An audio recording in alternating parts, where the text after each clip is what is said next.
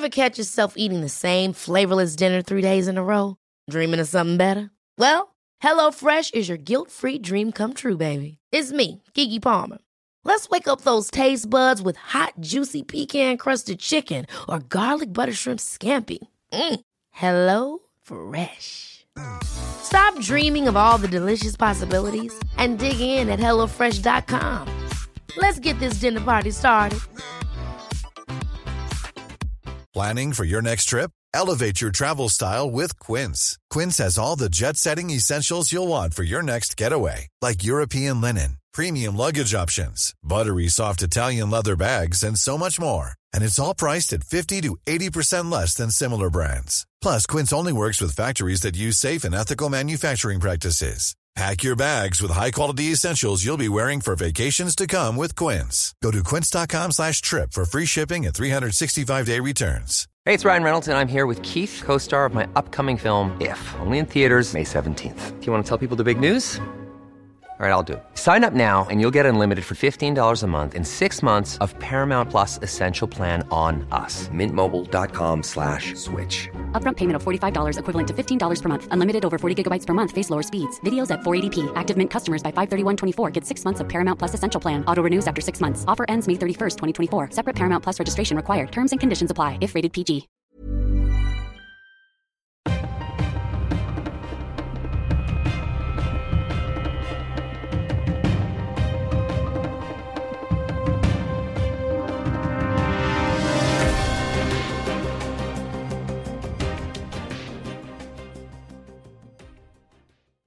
Så där, då säger vi än en gång hej och mycket varmt välkomna till veckans avsnitt av dagens Juridikpodden. William Eriksson här som vanligt och precis som vanligt också du Stefan Wahlberg. Hur står det till idag? Det är bra, tack. Nu är hösten här så att vi har en grå tid framför oss som kommer att övergå i en kall tid och därefter blir det mörk tid. Härligt. Vi kan ju börja med att ge lyssnarna lite kontext till dagens inspelning tycker jag. Vi har precis spelat in en podd som kommer nästa vecka där vi har intervjuat Nämndemännens riksförbunds ordförande Stefan Blomqvist. Bara så här kort efter, vad säger du om den intervjun? Vad bjöd den på så att säga? Ja, men den är intressant va? Därför att Stefan Blomqvist då ger både, ska vi kalla allt från konkreta svar på våra frågor kring hur nämndemannaarbetet fungerar och bör fungera. Han ger också ris och ros både till en del av nämndemännen och nämndemannasystemet som sådant, men inte minst till då huvudmännen för det här, det vill säga politikerna ytterst. Och han pratar ju också då mer ur ett ideologiskt och strategiskt perspektiv och förklarar nämndemännens funktion och varför de är viktiga och att det inte bara handlar om någonting som råkar sitta där för att man ska ha fler människor i rättssalen. Och så den uppmanar jag gärna våra trogna lyssnare att lyssna på. Och den kommer väl om precis en nästa vecka om en fredag. Och jag tänker också att innan vi sätter igång med de mer allvarliga sakerna så tänkte jag att jag skulle tacka alla er lyssnare som har hört av er med mejl med både ris och ros, precis som Stefan Blomqvist där kommer både ris och ros. Men speciellt en person här som mejlade in och sa att Dagens Juridikpodden är min stora favorit. Väldigt intressant att lyssna på er varje vecka. Jag ser så mycket fram emot fredagarna. Ni är helt enkelt jäkligt bra. Sådana mejl tycker vi om, du och jag, Stefan. Men vi får också andra mejl. Ja, verkligen. Och vi ska verkligen lyfta upp de här mejlen. Det är ganska många som har vissa klagomål när det gäller ljudkvaliteten. Jag vet inte om det är jag som pratar för lågt eller du som pratar för högt eller om det är vice versa. Men jag som producent och medverkare, jag lovar att verka för en bättre ljudkvalitet. Så då har vi städat av den formalian och så går vi in på veckans första riktiga ämne. Och vi kan ju såklart inte undvika att prata om den dom från Svea hovrätt som kom i veckan. Där man, ska vi säga, fastställde fängelsestraffen på 6 respektive 4 år för de 2 tidigare advokaterna Ekrem Güngör och Amir Amdoni. Det finns väl såklart möjlighet att det här skulle kunna överklagas till Högsta domstolen, men det mesta talar väl för att så inte blir fallet, eller åtminstone att det inte blir något prövningstillstånd, så att man kan väl säga, försiktigt sagt, att det här målet nu är avslutat. Stefan, var liksom en av de stora frågorna som vi har diskuterat fram och tillbaka i podden i 2-3 års tid nu, advokater och så här. Vad betyder det nu att de här 2 döms till så pass långa fängelsestraffen då? att man markerar att det här är brott som är av en allvarlighetsgrad som är oacceptabel, vare sig det är advokater eller andra som begår dem. Och jag återkommer då med en papegojas envishet som jag har gjort så många gånger i de här diskussionerna till att det här visar också att systemet i någon mening fungerar. Jag är inte beredd att försvara vare sig advokater eller annat som begår brott. Däremot är jag beredd att stå upp och med stor kraft försvara advokatkåren som sådan och faktiskt tycka att den här typen utav avarter som det här är fråga om drar ett skam över en kår där den allra största majoriteten gör ett förträffligt bra jobb. Med detta sagt så vill jag också understryka att det finns mycket arbete att göra för samfundet på en nivå som kanske handlar om urval, kriterier för att få bli med i samfundet, fortsatt kontroll av sina ledamöter och så vidare. Men den diskussionen har vi haft så många gånger så jag tror att vi lämnar den därhen. Det tycker jag också vi kan göra. Jag tycker det som kanske är mest intressant med den här domen ändå, som jag tror faktiskt har potential att bli en fråga för Högsta domstolen, det är ju det faktum att både Ekrem Güngör och Amir Hamdouni, såväl tingsrätten som hovrätten, har friats från på de åtalspunkter som har gällt brottet skyddande av brottsling. I tingsrätten sa man sammanfattningsvis att nej, det går inte att döma någon för brottet skyddande av brottsling om ingen person har dömts för själva grundbrottet i domstol. Hovrätten, de säger å andra sidan att det i princip är möjligt att döma någon för skyddande av brottsling även om den som skyddats inte har dömts i domstol, men konstaterade att de här skyddsåtgärderna då som Güngör och Hamdouni hade vidtagit inte omfattades av straffbestämmelsen om skyddande av brottsling. Och det här är väl en fråga, Stefan, som vi ändå kan stanna lite vid. Oavsett vad man står, om man är försvarare för de här tidigare advokaterna eller om man är åklagare, så kan man väl konstatera, tycker jag åtminstone, att det är lite märkligt att om man gör ett så pass bra jobb för att skydda någon för att dömas för brott, så blir det väl lite konstigt om man då går fri för att den personen man har skyddat inte har dömts i domstol. För att så att säga skyddandet i sig har varit så effektivt att man inte har lyckats döma personer i fråga. Ja, och det påståendet vilar ju på tingsrättens resonemang. Precis. Det anser då hovrätten onekligen, utifrån vad det just redovisade, att det inte riktigt var samma syn som gällde där. Men det är klart att om bestämmelsen, om vi ska säga tar ett helikopterperspektiv och anser att bestämmelsen skulle vila på den grunden som tingsrätten kommer fram till, eller om det ens är så att det är i närheten utav det och att man inte kan utvidga det straffbara området utöver detta,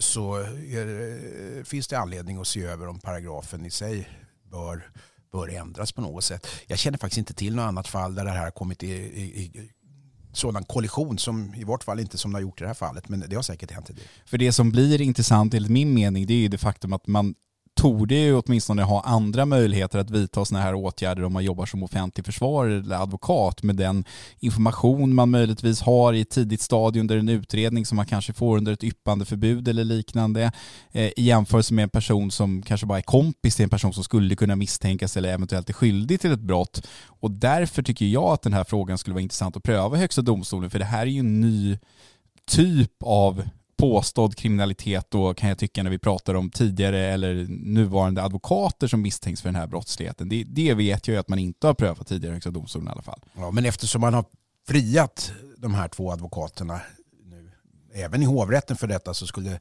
ett prövningstillstånd eller till och med ett ansökan om prövningstillstånd i Högsta domstolen för just den frågan inte vara avhängigt den operativa åklagare som har drivit det här målet, utan det är faktiskt riksåklagaren som är exklusiv åklagare i Högsta domstolen som i så fall måste dela den uppfattningen bland alla andra prejudikatsintressen som bör klagas på till HD. Jag är inte helt säker på, men jag kan inte heller utesluta det, att Petra Lund skulle tycka att det här är en så prioriterad fråga, för det är ändå ett ganska smalt brott i sig som vi pratar om, som inte är, men vem vet, jag bara spekulerar och tänker högt här. Samtidigt kan man ju tycka då att jag som har suttit med på nästan alla förhandlingsdagar i såväl tingsrätten som hovrätten har hört åklagarsidan inte minst flera gånger referera till att det här är ett svårt brott, såväl bedömningsmässigt som processmässigt. Det är ett brott där det finns ganska lite praxis från överdomstolarna, och sen finns det ytterligare ett argument, nämligen att tolkar man åklagarsidan rätt, inte bara i det här målet utan i många andra avseenden, så tycks ju de tycka att men det här problemet med advokater som beter sig på ett klandervärt sätt, det är inte bara de här två och det fåtalet som är uteslutet från advokatsamfundet, utan lyssnar man på den stora åklagaropinionen får man ibland känslan av att det här är någonting som är mer vanligt än det vi ser, bara det att allting inte uppdagas. Då borde ju prejudikatsintresset från riksåklagarens sida vara större än vad du beskriver här. Det kan det säkert vara. Jag undersöker att det var jag som tänkte högt, och ibland så är det som det gamla fina ordspråket säger, att tänk på vad du säger så att du inte säger vad du tänker. Och det var precis det jag gjorde.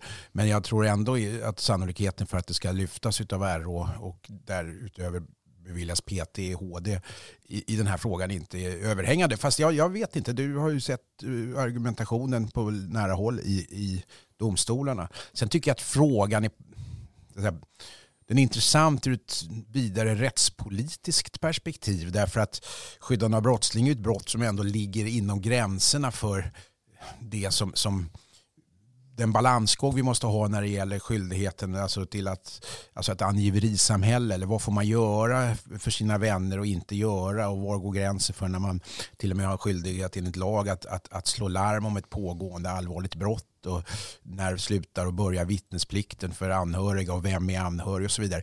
Det är faktiskt en vidare fråga som inte bara har med tillämpning utan just den här bestämmelsen att göra, utan paragrafens egentliga räckvidd.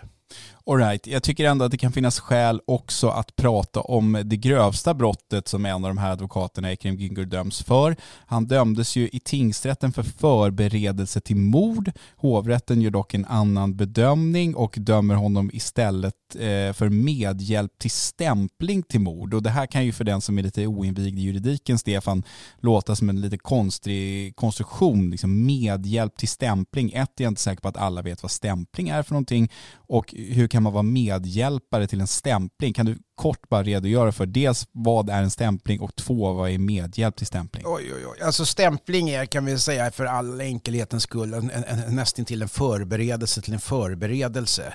Det behöver inte ens för att kunna dömas för det brottet var klarlagt vilket brott det man har stämplat till, och det behöver inte ens klarläggas att det brottet har blivit begånget för att man ska kunna dömas för stämpling till exempel rån. Det räcker med att det finns en överväldigande bevisning kring att man faktiskt har, om vi kallar det då, det är på tidigare stadium med förberedelsestadium, men vidtagit åtgärder som är ägnade att kunna leda fram till ett visst brott. Sen kommer den intressanta då straffprocessuella frågan som du faktiskt nämner här, nämligen medhjälp till stämpling. Vi har sett där i andra sammanhang, anstiftan till försök till, kan man fällas för det och så vidare. Och de här då så kallade osjälvständiga brottsformerna har diskuterats i ett antal ärenden huruvida de faktiskt kan staplas på varandra gång efter annan och fortfarande ha en legitimitet i straffrättslig mening. Det vill säga, kan man dömas för medhjälp till mord till exempel, eller anstiftan till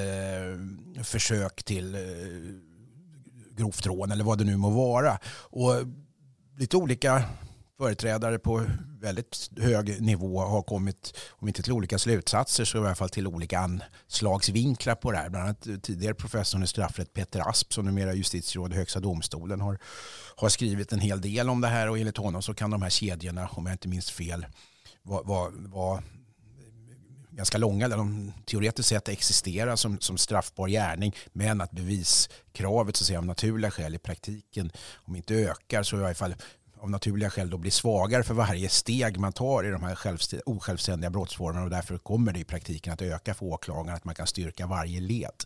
Men det finns också andra som hävdar att det inte går att så att säga, stapla de här hur långt som helst på varandra. I vissa sammanhang är det omöjligt därför att det inte finns lagstöd för. Det blir ohyggligt tekniskt juridiskt komplicerat detta. Men det här är det hovrätten kommer fram till enligt den sedvanliga principen om att medhjälp i sig inte ansåg styrkt, om inte jag förstår saken fel. Va? Ja, men tittar vi på det här fallet, det som är exemplet, det vi pratar om, nämligen det han döms för, och det är ju att han har förmedlat information mellan personer som har varit beredda att betala för det här påstådda mordet då, som man påstår, åklagaren i alla fall, skulle ske inne på en anstalt, och sen de personer eller den person som skulle kunna utföra det här brottet, och då blir det enligt hovrättens mening alltså medhjälp till stämpling till mord. Ja. Det vill säga grundbrottet skulle då vara stämpling till mord och så har man medverkat till det i en omfattning som anses vara medhjälp men inte medgärningsmannaskap. Och det där är också en klassisk sån här straffrättslig bedömning. Är det medhjälp eller är det medgärningsmannaskap? Och det behöver inte finnas ett osjälvständigt brottsform med alltså stämplingar, utan det kan vara knepiga frågor redan när man ska avgöra huruvida någon gemensamt och i samförstånd har förövat ett mord eller om någon har självständigt gjort det men med medhjälp av den tilltalade. Ja, och sammanfattningsvis kan man väl säga i det här fallet att man kan få 6 års fängelse för att inta någon form av koordinatorroll där man så att säga har kontakt med flera sidor här. Alltså de som var beredda för att betala för att den här personen skulle mördas inne på en säkerhetsanstalt och då enligt åklagarens påståenden den person som var den tilltänkte mördaren. Så att det är helt enkelt i det här fallet medhjälp till stämpling till mord. Han döms alltså till 6 års fängelse. Den andra advokaten döms till 4 års fängelse för medhjälp till synnerligen grovt narkotikabrott och brott mot yppandeförbud. Där tycker jag, Stefan, att vi kan stänga den här diskussionen, inte bara om det här enskilda fallet utan även om advokatetik och eventuella brott som advokater begår fram till dess att det dyker upp ett nytt sånt här fall som vi måste diskutera, och det kan ju vara både nästa vecka eller om längre tid förhoppningsvis. Ja, Stefan, vi ska prata lite egna upplevelser tänkte jag. Ofta så diskuterar vi ju något rättsfall eller något annat som har hänt den senaste tiden. Men nu tänkte jag att vi skulle gå in lite grann med oss själva och prata om våra egna upplevelser när det gäller polisens kontaktcenter. Vi har väl det senaste året, du och jag båda två av olika anledningar haft kontakt och försökt att komma fram till framförallt det här telefonnumret 114 14 som är polisens kontaktcenter. Och jag tror att vi båda delar uppfattningen att det var inte helt enkelt att komma fram till den här myndigheten med 30 000 anställda för att kanske anmäla ett brott eller rapportera någonting som skulle kunna vara ett misstänkt brott eller vilket ärende vi nu hade. När jag försökte komma fram till 114 14 så tog det typ 1 timme och 45 minuter. Jag vet att när du ringde också ganska nyligen och skulle göra någonting så tog det också väldigt lång tid. Enligt min mening är det här oacceptabelt och jag vill ändå varna känsliga lyssnare för att det här ska inte uppfattas som ett gnäll som när liksom kända författare ska åka tåg till bokmässan och gnäller på att SJ-tågen är försenade när de åker tåg en gång om året. Det är inte så det ska uppfattas utan jag tycker att den här diskussionen förtjänar att lyftas upp oavsett om det är jag eller du eller någon annan som har stått i lång kö till polisens kontaktcenter. Det får inte ta så lång tid att komma fram. Nej, och man kan ju då tycka i den kritik som i övrigt framförs emot polismyndighetens effektivitet och uppklaring så skulle det här möjligtvis falla i skuggan utav en betydligt allvarligare situation som rör den så kallade kärnverksamheten hos polisen. Men jag tycker inte det. Och det är precis som du så fint påpekar, det här är ingen allmän klagovisa utan det här bygger faktiskt på en ganska lång erfarenhet där vi båda, inte minst genom våra yrken, har haft en lång erfarenhet av hur svårt det är att komma fram igenom, i det här fallet då polisens växel. Men i båda de här ärendena som du relaterar till så är det alltså i rent privata sammanhang. Och jag kan ju bara berätta för egen del, det är ett par veckor sedan som jag en tisdagnatt mitt i natten bara i all enkelhet för att vara en god medborgare ringde för att meddela att det var någon som hade tappat en stor plåt på E4 i norra Stockholm. Och jag hörde och såg också för den delen kraftiga inbromsningar och folk som körde över den här plåten dundrade och sådär. Så det måste man ringa så någon kan komma och ta bort den, för jag kan inte själv gå ner på motorvägen och göra det.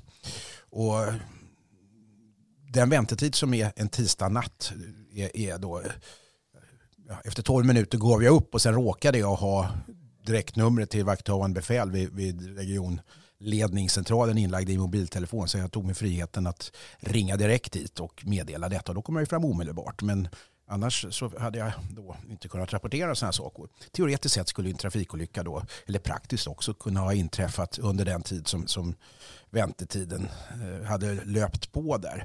Och därför så tycker jag att det här är en betydligt allvarligare fråga än bara att man tycker att det faller i skuggan av den övriga bristen på effektivitet eller uppklaring som vi så många gånger diskuterar. Det här är ingen ny företeelse. Det har varit en diskussion som har pågått på högsta nivå kan vi säga i många, många år. Och när den senare tillkomna Statsministern Fredrik Reinfeldt var, om inte ung så i alla fall yngre riksdagsledamot år 2000, det är alltså 22 år sedan, så avkrävde han dåvarande justitieministern, det vill säga nuvarande advokaten Thomas Bodström, på svar om hur de här frågorna skulle rättas till. Därför att det var ett stort problem att man då helt enkelt inte kom fram till polisen för att lämna tips om pågående brott och om faror som uppstod och så vidare.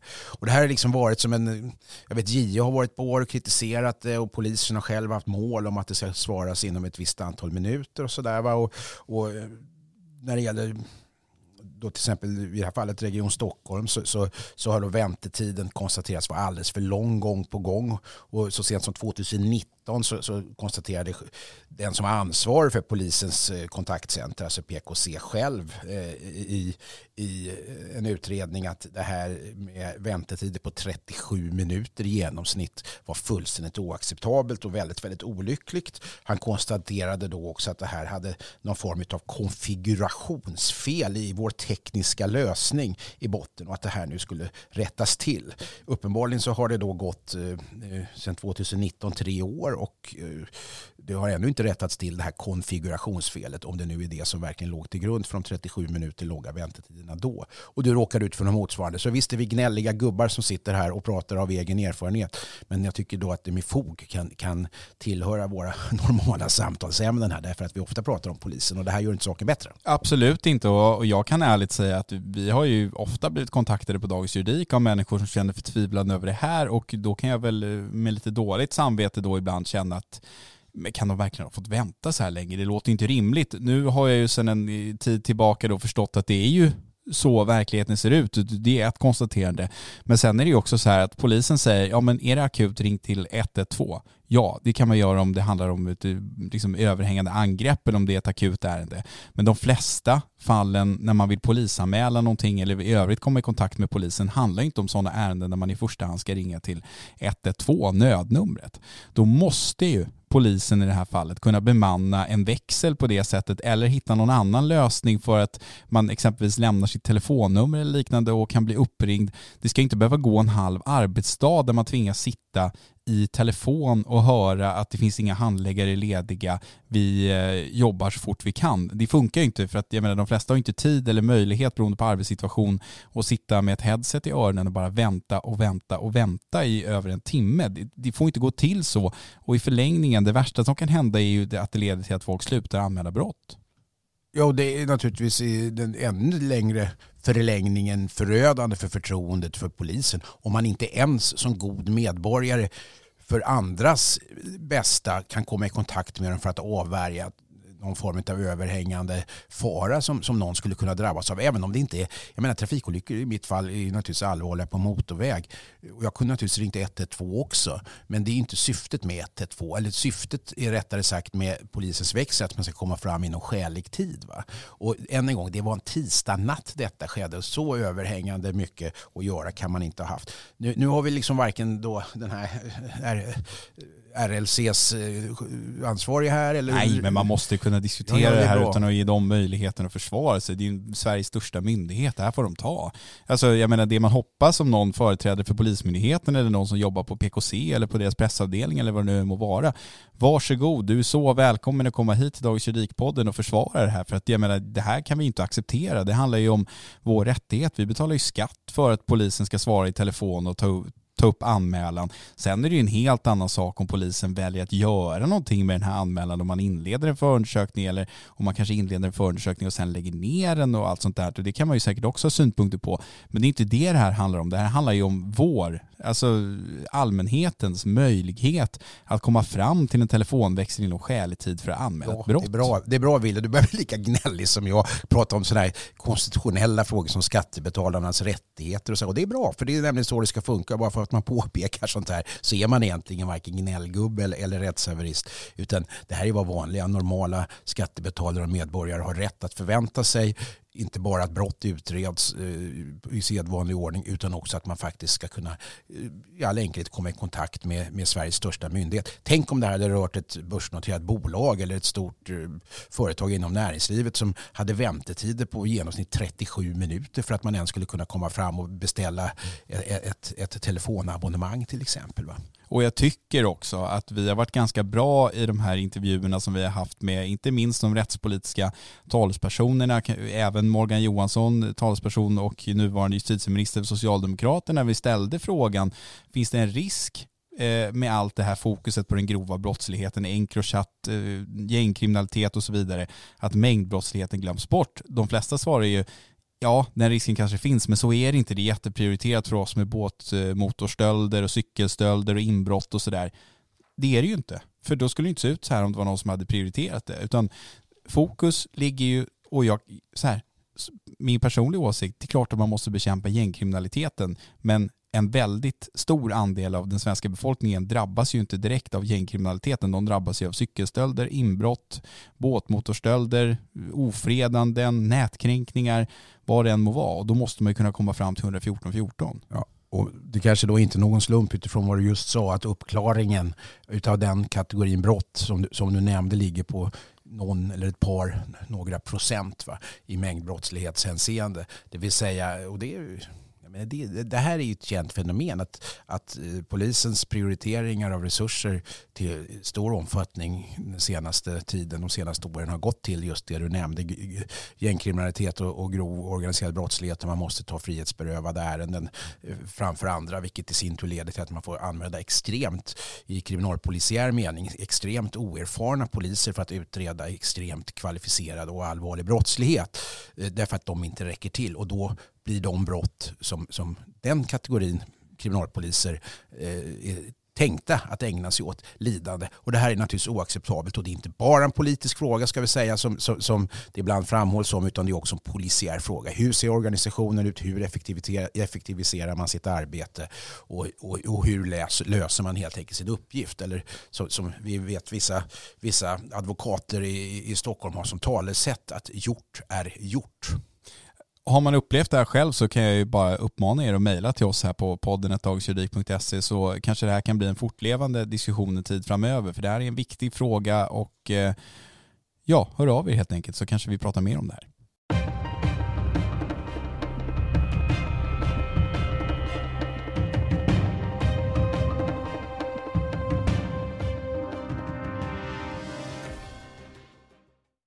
Apropå mejl till Dagens Juridikpodden, så ska vi ta upp en lyssnarfråga här som har kommit, Stefan, och den har bäring på en artikel som jag skrev i slutet av förra veckan. Och det handlar om en kvinna som måste betala ersättning för förtal av en person som är ansvarig för någon form av näthatsgranskning, och den frågan som egentligen blev frågan för Högsta domstolen, det var huruvida hennes ersättningsskyldighet skulle påverkas av att den här målsäganden, alltså den här näthatsgranskaren, möjligtvis hade rätt till ersättning från andra personer som hade gjort sig skyldiga till samma förtal, nämligen att dela samma artikel på olika sociala medier, jag tror Facebook i det här fallet. Och då undrar den här inskrivaren att innebär Högsta domstolens dom att om 1000 personer delar en artikel och jag väljer att stämma alla på 5 000 kronor, kan jag då få 5 miljoner kronor i skadestånd? Ja, och beträffande den långa kedjan då av, låt säga, 1000 stycken, det svarar faktiskt inte Högsta domstolen på. Principiellt så säger man att varje vidare spridning av ett redan konstaterat fall av förtal är så att säga ett nytt brott som utgör en ny kränkning, och som grundregel kan då ny kränkningsersättning utgå för det brottet. Men man sätter liksom ingen bortre gräns i sammanhanget. Det vill säga, skulle man på den 1000:e spridningen kunna få 5 000 kronor i ersättning? Man berör liksom inte det och slår inte fast att det skulle vara så. Det kan väl finnas orsaker till det, höll jag på att säga, varför man inte gör det. Ja. Man kanske är rädda för att det skulle kunna bli, sådana här fall skulle kunna dyka upp då, att man så att säga som utsatt för ett förtal exempelvis letar upp alla som har delat den här artikeln och sen väljer och vidta de här åtgärderna. Ja, samtidigt så absolut, jag vet inte om HD har tagit den hänsynen att man vill så att säga vara en gatekeeper som ser till att mängder av sådana här fall inte slutar med stämningar i allmän domstol. Eller om det är snarare så att man inte anser att det är påkallat att sätta en bortre gräns, eller att det faktiskt inte går att sätta en bortre gräns. Det kan inte jag svara på. Det blir lite oklart av HDs avgörande här. Men helt tittar på övriga brott så vore det ju märkligt om man sa att man får nog finna sig i att den här människan har blivit grovt misshandlad 10 gånger eller kanske 20 gånger, men han får nog finna sig i att få brottsoffer bara 2-3 gånger. Va? Det skulle bli lite märkligt att resonera så. Att om man blivit slagen tillräckligt många gånger så minskar kränkningen i sig. Alltså det vore ju lite märkligt. Jag kan faktiskt då som en liten marknadsföringsåtgärd säga att i samma dag som den här podden publiceras, det vill säga på fredagen den här veckan, så publiceras också en intervju med professorn i civilrätt, Mårten Schultz, välkänt namn i vår bransch, där han själv ger sin syn till viss del på den här domen. Så läs även vad Mårten Schultz säger i den intervju som kommer publiceras samma dag som den här podden, dock några timmar senare skulle jag antar ju, som inte har något ansvar för publiceringarna i Dagens Juridik. Men det finns några följdfrågor också till den här lyssnarfrågan eller mer ett konstaterande att så här, finns det ingen rimlig gräns för skadestånd via förtal? För att på nätet kan ju samma artikel delas av så otroligt många personer. Och det har ju du sagt då, eller din tolkning av det här HD-avgörandet är att det finns ingen bortre gräns i det högsta domstolen. Och då kan man ju ställa sig frågan, vore det rimligt att högsta domstolen sa att nej men alltså, man kanske inte kan begära ersättning från 5 000 personer? Eller ska man göra som högsta domstolen har gjort nu, nämligen bara konstatera att Stefan Wahlberg är ersättningsskyldig påverkas inte av att William Eriksson också eventuellt kan vara ersättningsskyldig och den här målsägandes vägnar? Frågan är ju intressant, va? Därför att man brukar ju påpeka ibland när man bedömer allvarlighetsgraden av ett förtal genom då till exempel publicering på internet, så brukar ju allvarlighetsgraden påverkas av att den som publicerade det insåg eller borde ha insett att det här kunde så att säga fått digitala fötter och få en väldigt stor spridning. Så redan där har man ju tagit det här i beaktande i någon mening, vilket har påverkat då både hur allvarligt det är och för den delen även eventuella skadestånd och kränkningsersättningar och annat sånt där. Men var den bortre gränsen går, som sagt, ingen kan svara på det. Frågan är då möjligtvis HD när det gäller allvarlighetsgraden där då hur påverkas den av att ett och samma förtalande uttalande får en stor spridning? Man svarar inte riktigt på den frågan heller, annat än att det kan komma att påverka, ska vi säga. För jag menar rent matematiskt, nu är jag varken matematiker eller expert på Facebook, men om du och jag delar samma artikel så borde ju risken eller chansen, eller beroende på vilken sida man står på, öka för att fler personer skulle läsa det vi delar, eftersom vi sannolikt har lite olika bekantskapskretsar på de här digitala plattformarna. Så om 100 personer med helt olika bekantskapskretsar skulle dela samma artikel så skulle ju spridningen öka rätt kraftigt jämfört med om bara du hade delat det till Stefan Wahlbergs Facebook-kompisar. Det borde ju någonstans enligt min mening åtminstone leda till slutsatsen att kränkningen blir större eller värre. Absolut. Och om du utvidgar det resonemanget ett steg i de här sammanhangen så kan du ställa dig, eller om jag nu då ställer den retoriska frågan, vad är egentligen värst? Att någon har skrivit kränkande, förolämpande eller förtalande saker om William Eriksson på sin blogg som alla kan läsa och som även du kan ta del av, eller att du får höra att det har skrivits förtalande uppgifter om dig på en stängd Facebook-sida som väldigt många i och för sig har tillgång till, men du inte själv kan läsa eller ens få bekräftat eller till sin helhet få del av det som har skrivits om dig. Det här är en ganska klurig fråga, därför att bloggen kan å ena sidan nå teoretiskt sett hela världens befolkning som behärskar språket eller använder Google Translate, medan den slutna Facebook-sidan kanske enbart omfattar några 100 personer, och då skulle man tycka att skadan å ena sidan är mindre, men både din möjlighet att tillvarata din rätt genom att föra bevisning kring att du faktiskt är förtalad minskar ju avsevärt om du inte själv kommer åt uppgifterna utan ska behöva begära någon form av edition eller vad det nu kan handla om, och då kan man kanske radera uppgifterna och så vidare. Det här är svåra frågor, och det vi landar i är nog att det HD kommer fram till i det här målet är till stor del kanske självklart, och det hade varit märkligt om man kom fram till någonting annat. Men det faktum att HD ser på de här frågorna med det allvar som HD då faktiskt genom sitt prövningstillstånd visar att det har, och borde ha, det är viktigt därför att en av vår tids stora problem är just det som då så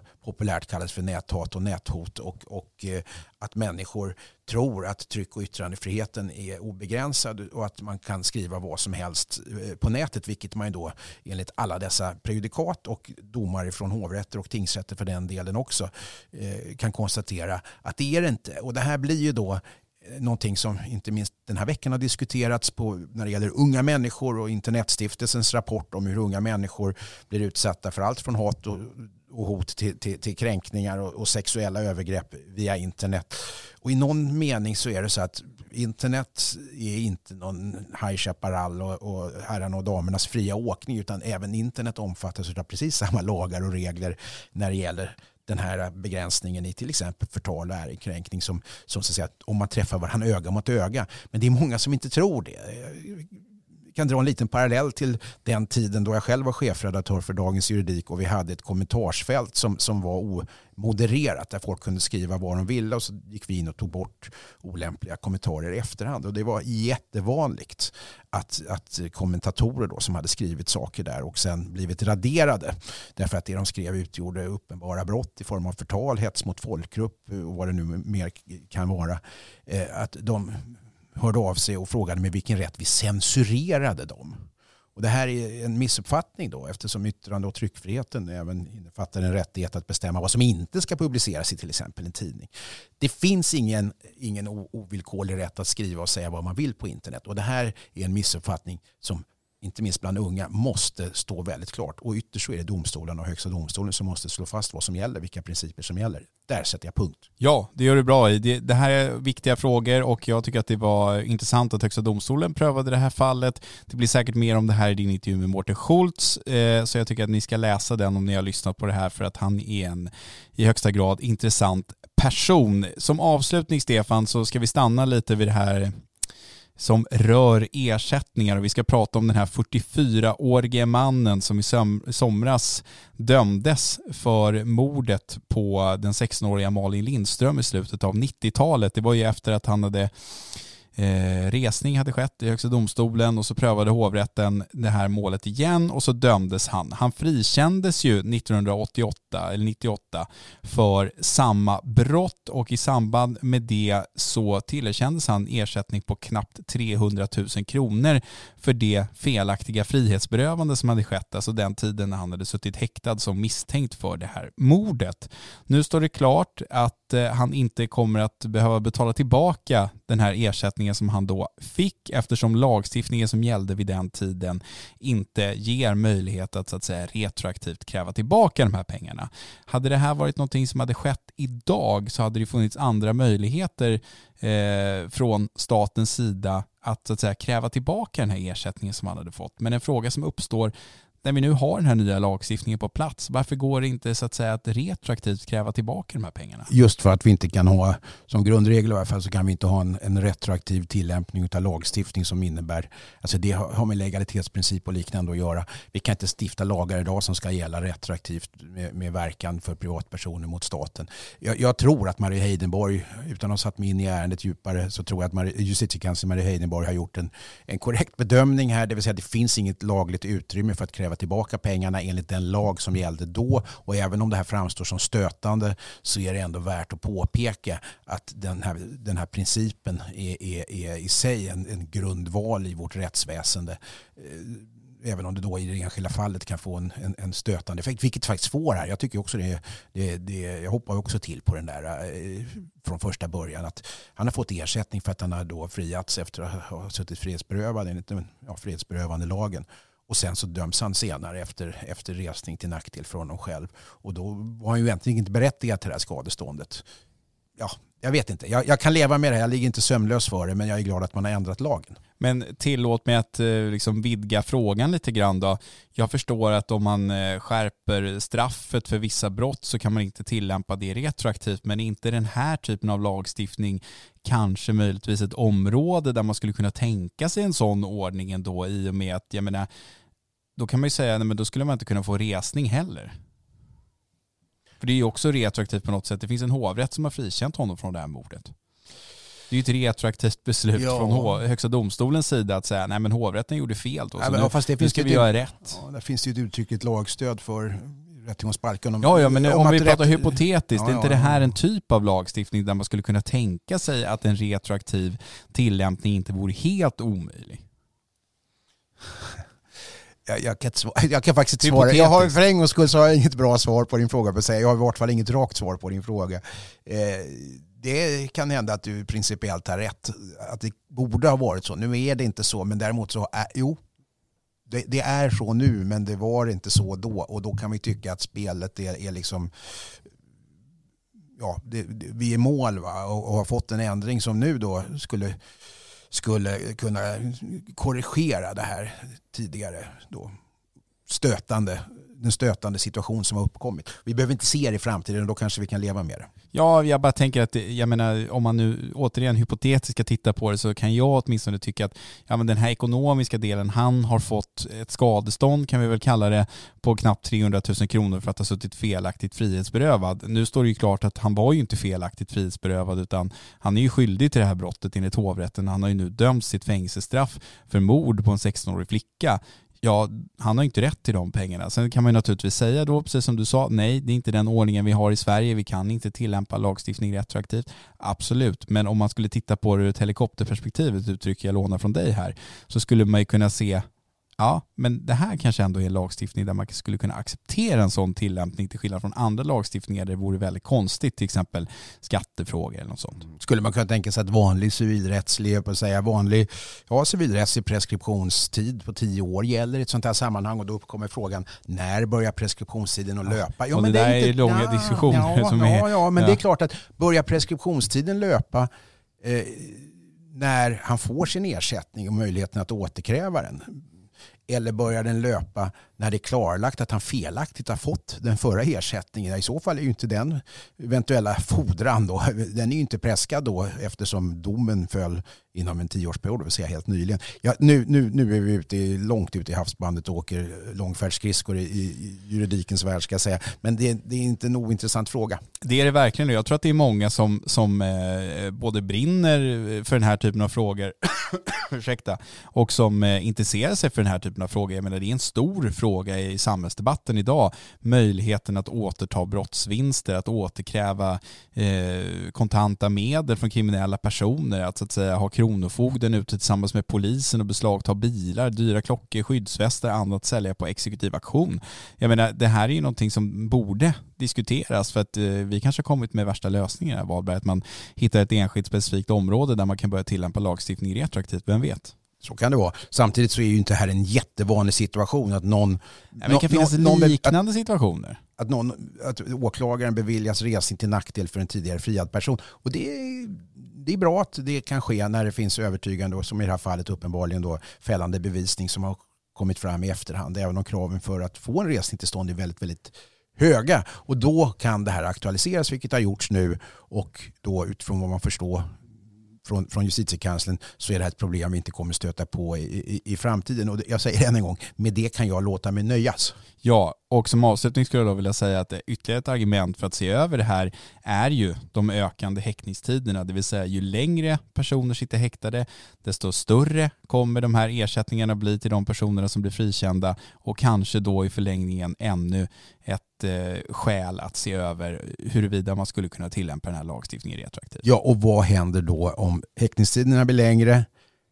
Beviskraven å ena sidan, enligt somliga, har ökat så att fler kommer att frias. Men den tekniska möjligheten till bevissäkring när det gäller till exempel framtida ännu förfiningar utav DNA-teknik och annan rättsmedicinsk och kriminalteknisk bevisning gör att det kanske kommer finnas ännu fler fall där man begär från statsmakternas sida resning till nackdel för en tidigare friad. Då kanske vi får fler sådana fall. Så att visst, jag håller med. Frågan är viktig, men är nu lagen ändrad så är den ju ändrad. Va?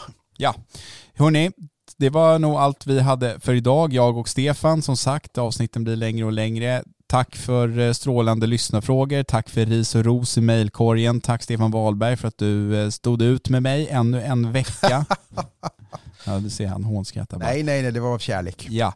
Hörrni, vi hörs om en vecka igen. Ta hand om er och trevlig helg. Hej!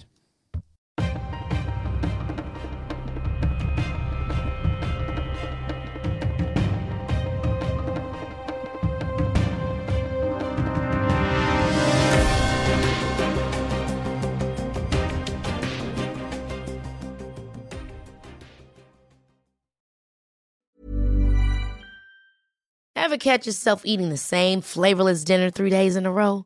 Dreaming of something better? Well, HelloFresh is your guilt-free dream come true, baby. It's me, Keke Palmer. Let's wake up those taste buds with hot, juicy pecan-crusted chicken or garlic butter shrimp scampi. Hello Fresh. Stop dreaming of all the delicious possibilities and dig in at HelloFresh.com. Let's get this dinner party started.